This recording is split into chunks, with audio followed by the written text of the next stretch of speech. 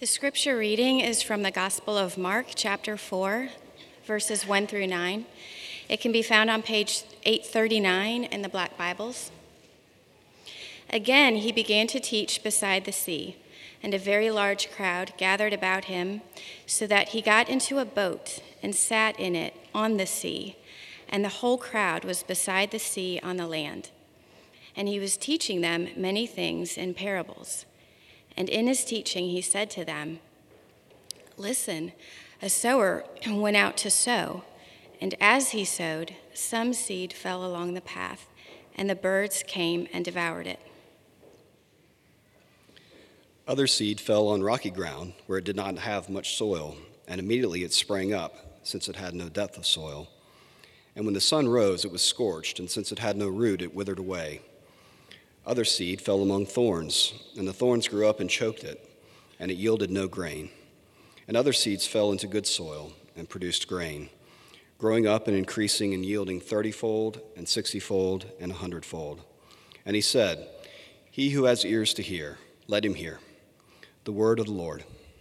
All right, thank you all so much for reading and preschool. That was awesome, really encouraging. Great to be with you all this morning.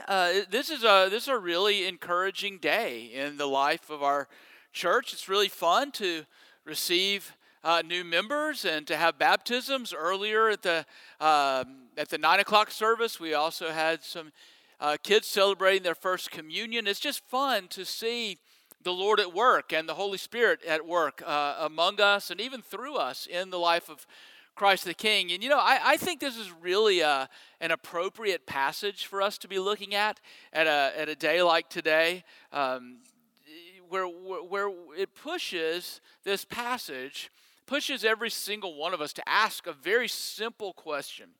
But it's a very profound question. It's just one question, and the question is this: what type of soil am I?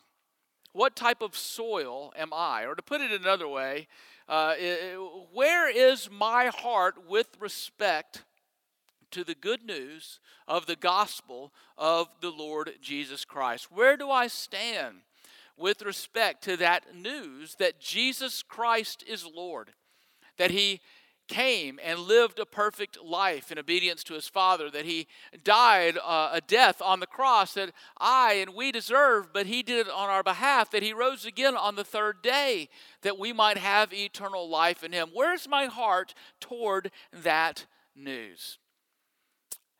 The Bible tells us here in this passage that there are really four different types of hearts that we can have towards that good news of the Gospels. We can have a hard heart, we can have a rocky heart, we can have a thorny heart, or we can have a fertile heart. We can have a hard heart or a rocky heart or a thorny heart or a fertile heart. And that's what we're going to look at this morning.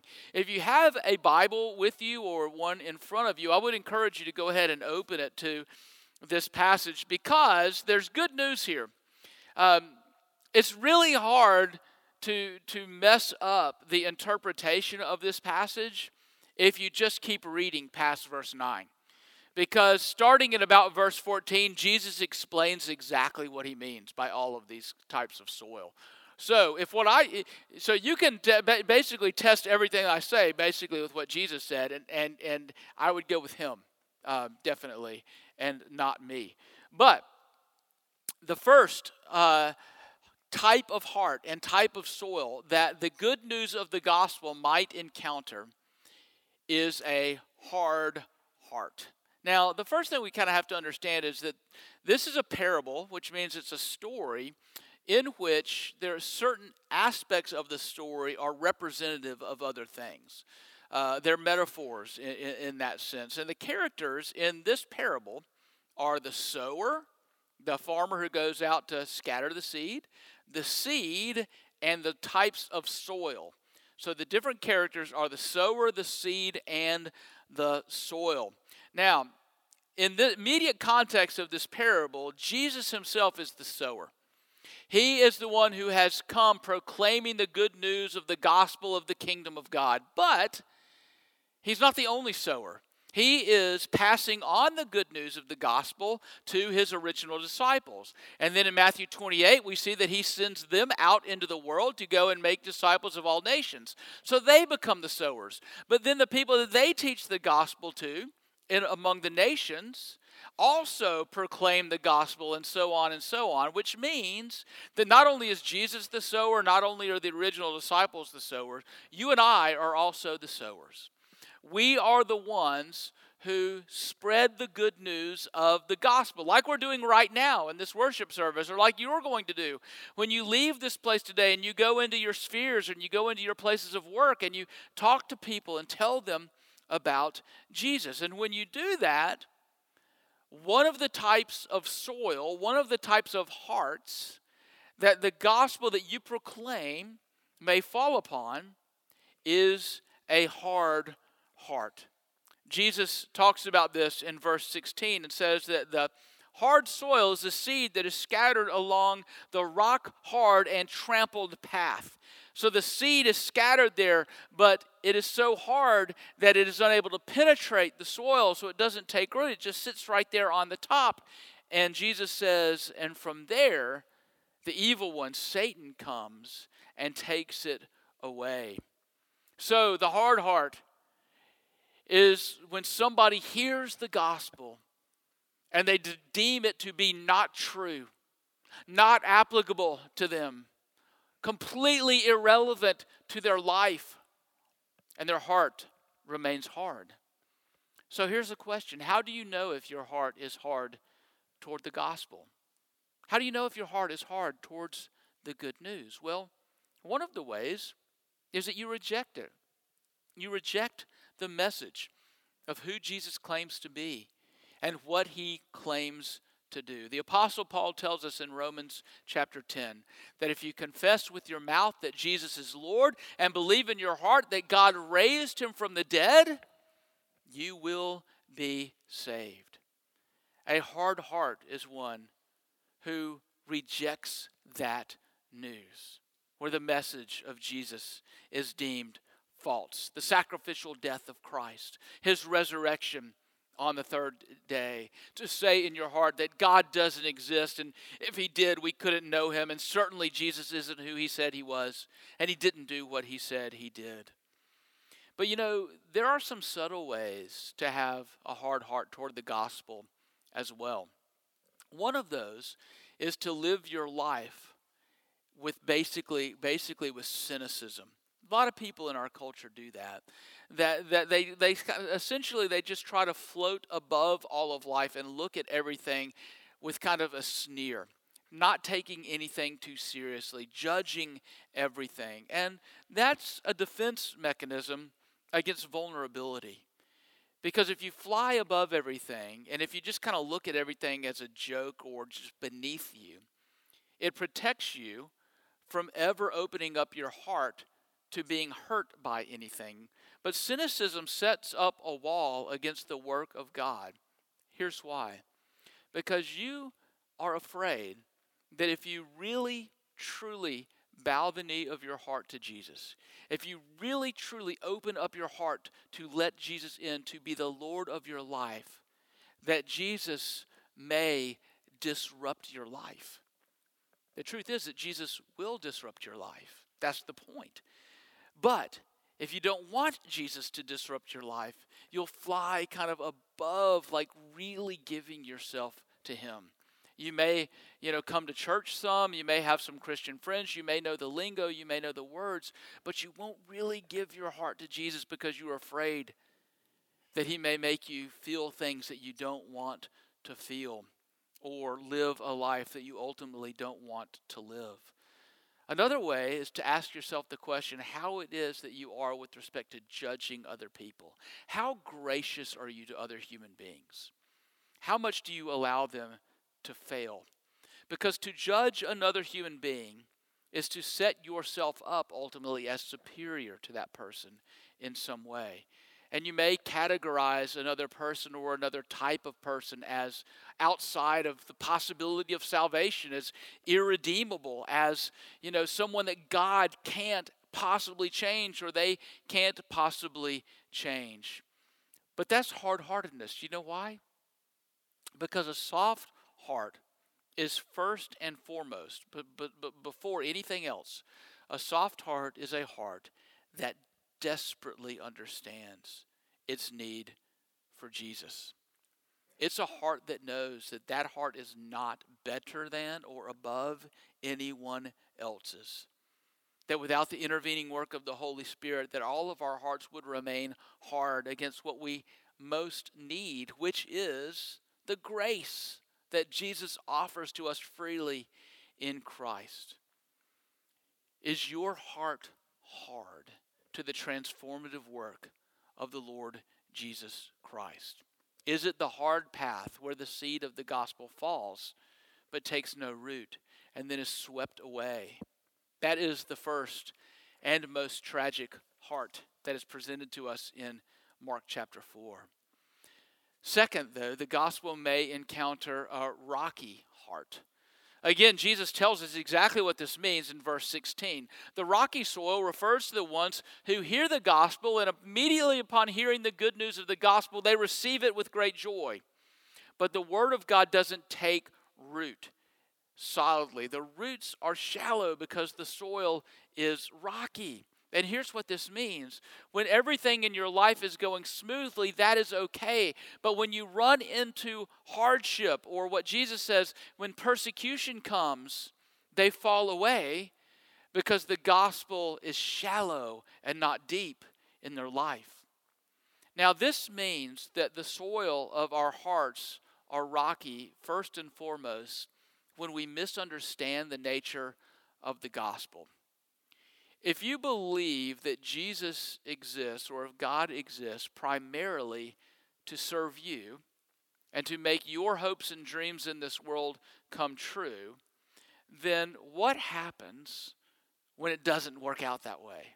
What happens when your hopes and dreams don't come to fruition? What happens when really hard things enter your life? If Jesus is there to make those things happen and they don't happen, well then the root of your faith is not growing deep, and you fall away when things get hard. You see, the problem here in that sense is that Jesus is not really your ultimate Savior.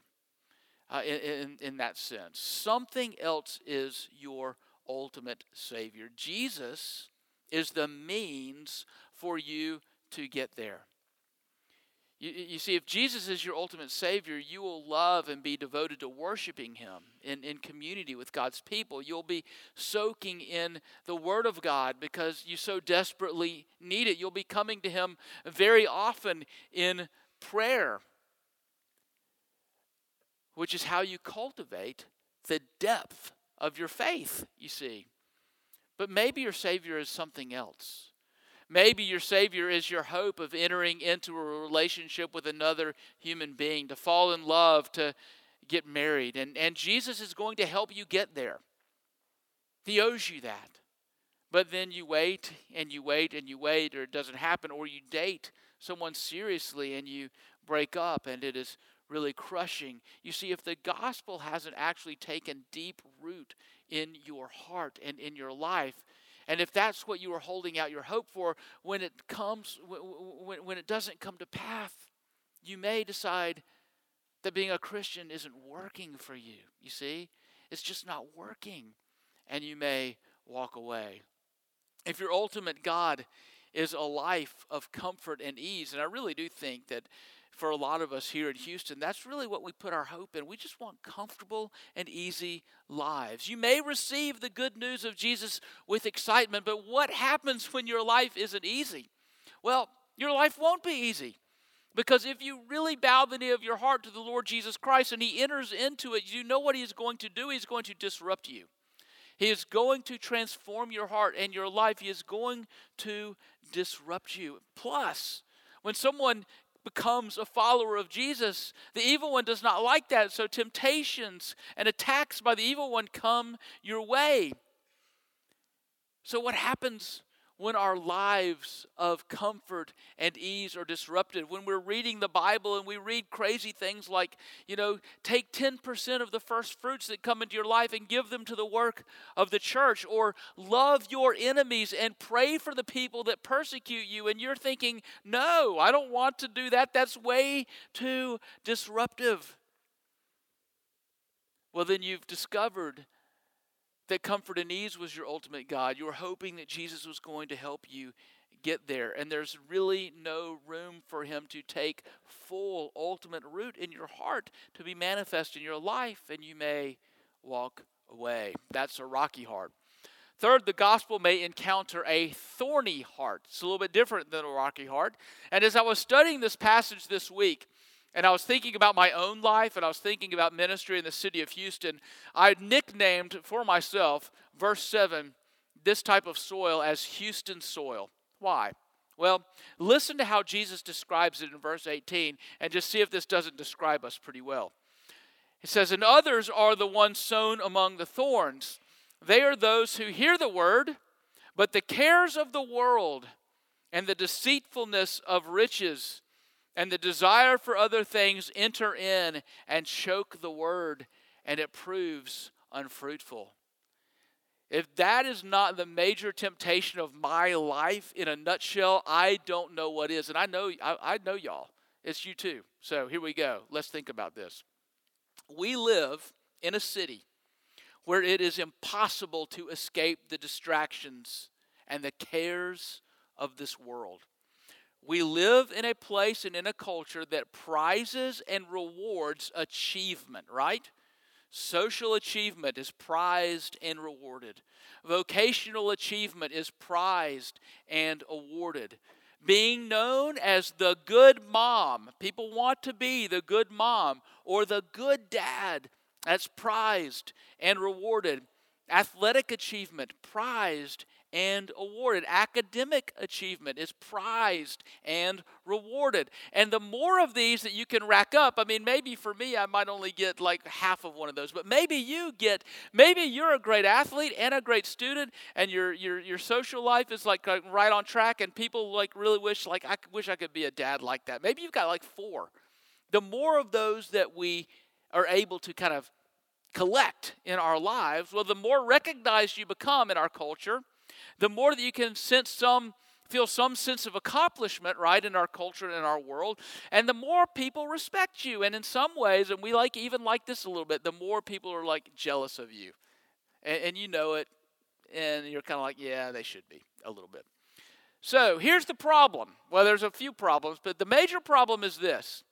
All of that stuff takes a ton of work. It is a ton of maintenance, right? That maintenance of that kind of life that we're trying to cultivate for ourselves in this world of Houston that we live in, that's the thorn bush that is growing up around your relationship with Jesus, threatening to choke it out. Think about it. When you're looking for a place to live here in the city of Houston, it's a little bit daunting, but you got to think about certain things. So you're looking for a place to live, right? So what do you think about? Well, I got to be in the right neighborhood with the right schools, around all of the right people. Then you think, well, my kids need to have the right friends, and so I need the right friends, so my kids have the right friends. Or then you start thinking, well, wait a minute, I need the right friends, so maybe my kids need the right friends so that I can have the right friends. And then you start thinking, okay, what's next? The kids need to be on the right teams because, somebody told your son in second grade, like happened to my son in second grade, that if he didn't play year-round sports, he wouldn't make a team in high school. It turned out not to be true. But anyway, they're going to tell you that. And then the tests and the tutors and on and on and on it goes. And pretty soon you look up and you find what? All of my time, all of my energy is going toward maintaining life. Maintaining this life that I have created and cultivated for myself. And so what happens? You're not in worship. You can't be. You're too busy to be in worship. Your giving, your life of generosity goes from the first fruits that come in to what's left over after you've been able to maintain all of these things that we are trying to maintain? You have no time, and since you have no time to serve. And also because you have no time to really dig deeply into relationships with other people, because that's hard. You have to actually commit yourself to that. You can't program that in the life of the church. You have to commit to it. You have no energy for God's word. You have no energy for prayer. What has happened? The cares of this life, the deceitfulness of riches have risen up around you and have choked out the gospel in your life. Now, those are three pieces of fairly bad news, right? The hard path, the rocky path, the thorny path. But the good news is that Jesus never, ever, ever stops at the bad news. The bad news is always preparatory for the good news. And the good news is this, that by the grace and power of the Lord Jesus Christ, the gospel may also fall on fertile hearts. Look at verse 20. But those that were sown on the good soil are the ones who hear the word and accept it and bear fruit 30-fold and 60-fold and 100-fold. You see, there are two major things to pay attention to in that verse. Two words. Well, there's three words. The first word is accept. Accept the good news. And the second is bear fruit. You see, the first manifestation of a fertile heart, a soft heart, is that it accepts the good news of the gospel. The good news of the gospel goes out. It goes out in places like this, but it also goes out through people like you who tell it to your friends. But then the question is, do you accept that good news? To accept the good news means that you have come to grips first with the bad news. That you are dead in your sins. That there is absolutely nothing you can do in and of yourself to breathe life into you. But Jesus has come. He has lived a life of perfect obedience to his Father in heaven. He has died a sacrificial death on the cross that you and I deserve, but we don't have to bear because he has done it for us. That on the third day, he did not remain in that grave. He bodily rose again from the dead. And in doing so, he proved that he is the Son of God. And he guarantees new life and eternal life for all who repent and believe. Do you accept that good news? That's the first manifestation of a fertile heart, a soft heart, a heart that is soft toward the gospel. But upon receiving that good news, we are also called to be those who go out and bear fruit. This is really important. We say this a lot at Christ the King, and we're going to say it a lot more. That coming to faith in Christ and then growing in faith in Christ are always, and I say this without any hesitation whatsoever because the Bible says it, they are always unto mission. Why is Jesus telling this to his original disciples? Because he is preparing them for the time that he is not there, and he is going to send them out into the world to be his representatives. Why is this written down for us? Because Jesus has put us in a place of mission. If you are a Christian this morning, you are a missionary. You just are. We're called to go and bear fruit. There is no such thing as a disciple without a mission. There's no such thing as a disciple without a mission. Our temptation, though, is to sort of want to keep Jesus to ourselves. You know, there was a new survey that was just released this past week from the Pew Research Center, and it demonstrated what we talk about at Christ the King a lot, which is not a surprise or shouldn't be a surprise to any of you who live in the world, which is that those who profess to be Christians, the number of people who profess to be Christians is shrinking, and the number of people who profess nothing, to have no religion whatsoever, is growing. But one of the other things that this survey talked about was a question that was asked to people who were unbelievers. And the question is essentially, when you hear the word evangelical Christian, what do you think of? And there were a lot of different answers that were given to that question, but it's basically boiled down to this. A lot of people who are not Christians, when they hear the word evangelical Christian, they think, those people hate me. That's what they think. Those people hate me. And they don't really only believe that those people hate, certain things about me or my life. It's no. Those people hate me. That is the truth of the world that we live in right now and occupy as those who follow Jesus. It got me thinking, what would it be like? What would it be like if somebody asked your neighbor about this church? Hey, have you heard of that church, Christ the King, over there on Silver Road? What do you know about that church? And what if the thing that people knew about this church was this? Those people never stopped talking about Jesus. Oh, I have some friends who go to Christ the King. They're the people that are always talking about Jesus. What would it be like if that is what we became known as? Not those people hate me, but those people are always telling me about Jesus. It's a little annoying, but I have to kind of like it because they love me. They want me to know about him. That is the fruit. The fruit of the gospel taking root in your life is that you simply can't hide it for yourself. That's what fruit does. The seed goes into the ground. The tree grows. Boom. There's fruit. The fruit is that people know.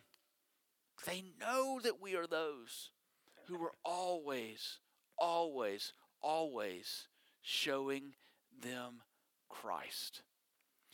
In 2017, a man named John McGowan took his wife and his two college-aged stepchildren, whose names were Austin and Abby Connor, to Playa del Carmen, Mexico for a vacation. Only 2 hours after arriving at this 5-star resort that they were staying at in Playa del Carmen, pool attendants found Abby and Austin face down in the pool underwater. Now, they were able to take them out of the water, and Austin was able to be revived, but this college-age girl, Abby, even after being flown to Cancun and then flown from Cancun to Fort Lauderdale, Florida, ultimately died and drowned. Now, the cause of this drowning was a mystery, and it remains a mystery. But Abby, who was 20 years old at the time, was an organ donor. She was young and she was healthy, and some of her organs were able to be transferred to other people, that because of her death, maybe some others would live. Her father, Bill Connor, who was not on this vacation, in his massive amounts of grief, decided that he would take a bike ride, a journey by bike, from his home in Madison, Wisconsin, all the way to Fort Lauderdale, Florida. He was going to do this for a few reasons, one of which was just to work out his grief. It's just a place for him to grieve. But second, he wanted to raise awareness and even some funding for organ donation and the beauty that can manifest in other people's lives. So Bill Connor's riding a bike from Madison, Wisconsin to Fort Lauderdale, Florida. He gets to the south and he takes a detour. It's not on the way, but he goes and makes a stop in Baton Rouge, Louisiana. He stops in Baton Rouge, Louisiana, because there is a man there whose name is Lamont Jack Jr., 21 years old. And prior to a little while ago, this 21-year-old man named Lamont Jack Jr. was dying. He was dying because his heart was failing. But he received the heart of Abby Connor. And so when Bill Connor got to Baton Rouge, Louisiana, he was met with a standing, strong Lamont Jack Jr. The two men, upon seeing each other, embraced for a very, very, very long time, and then Bill Connor pulled out of his bag something he had had with him the entire journey. It was a stethoscope that he had brought with him from Wisconsin. Put the stethoscope in his ears. He put it up to the chest of Lamont Jack Jr., and he sat there listening to the beating heart of his daughter, Abby. The fertile heart of the follower of Jesus is just like that. It's just like that. A dead and rock-hard heart that is removed from us by the power of the Holy Spirit and replaced by the beating heart of Jesus himself. And Jesus had to die in order to make that happen. You see, the heart of Jesus beats in all who believe.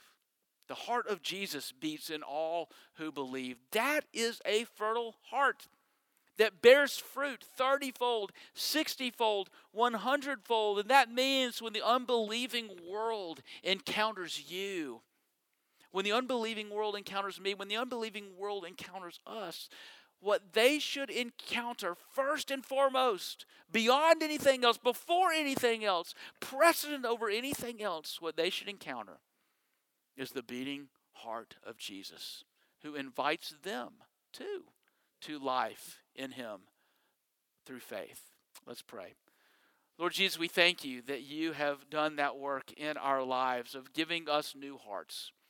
We pray, Father, that they would be fertile hearts that accept the good news of the gospel and bear fruit by the power of the Holy Spirit. We ask it in your name, Lord Jesus. Amen.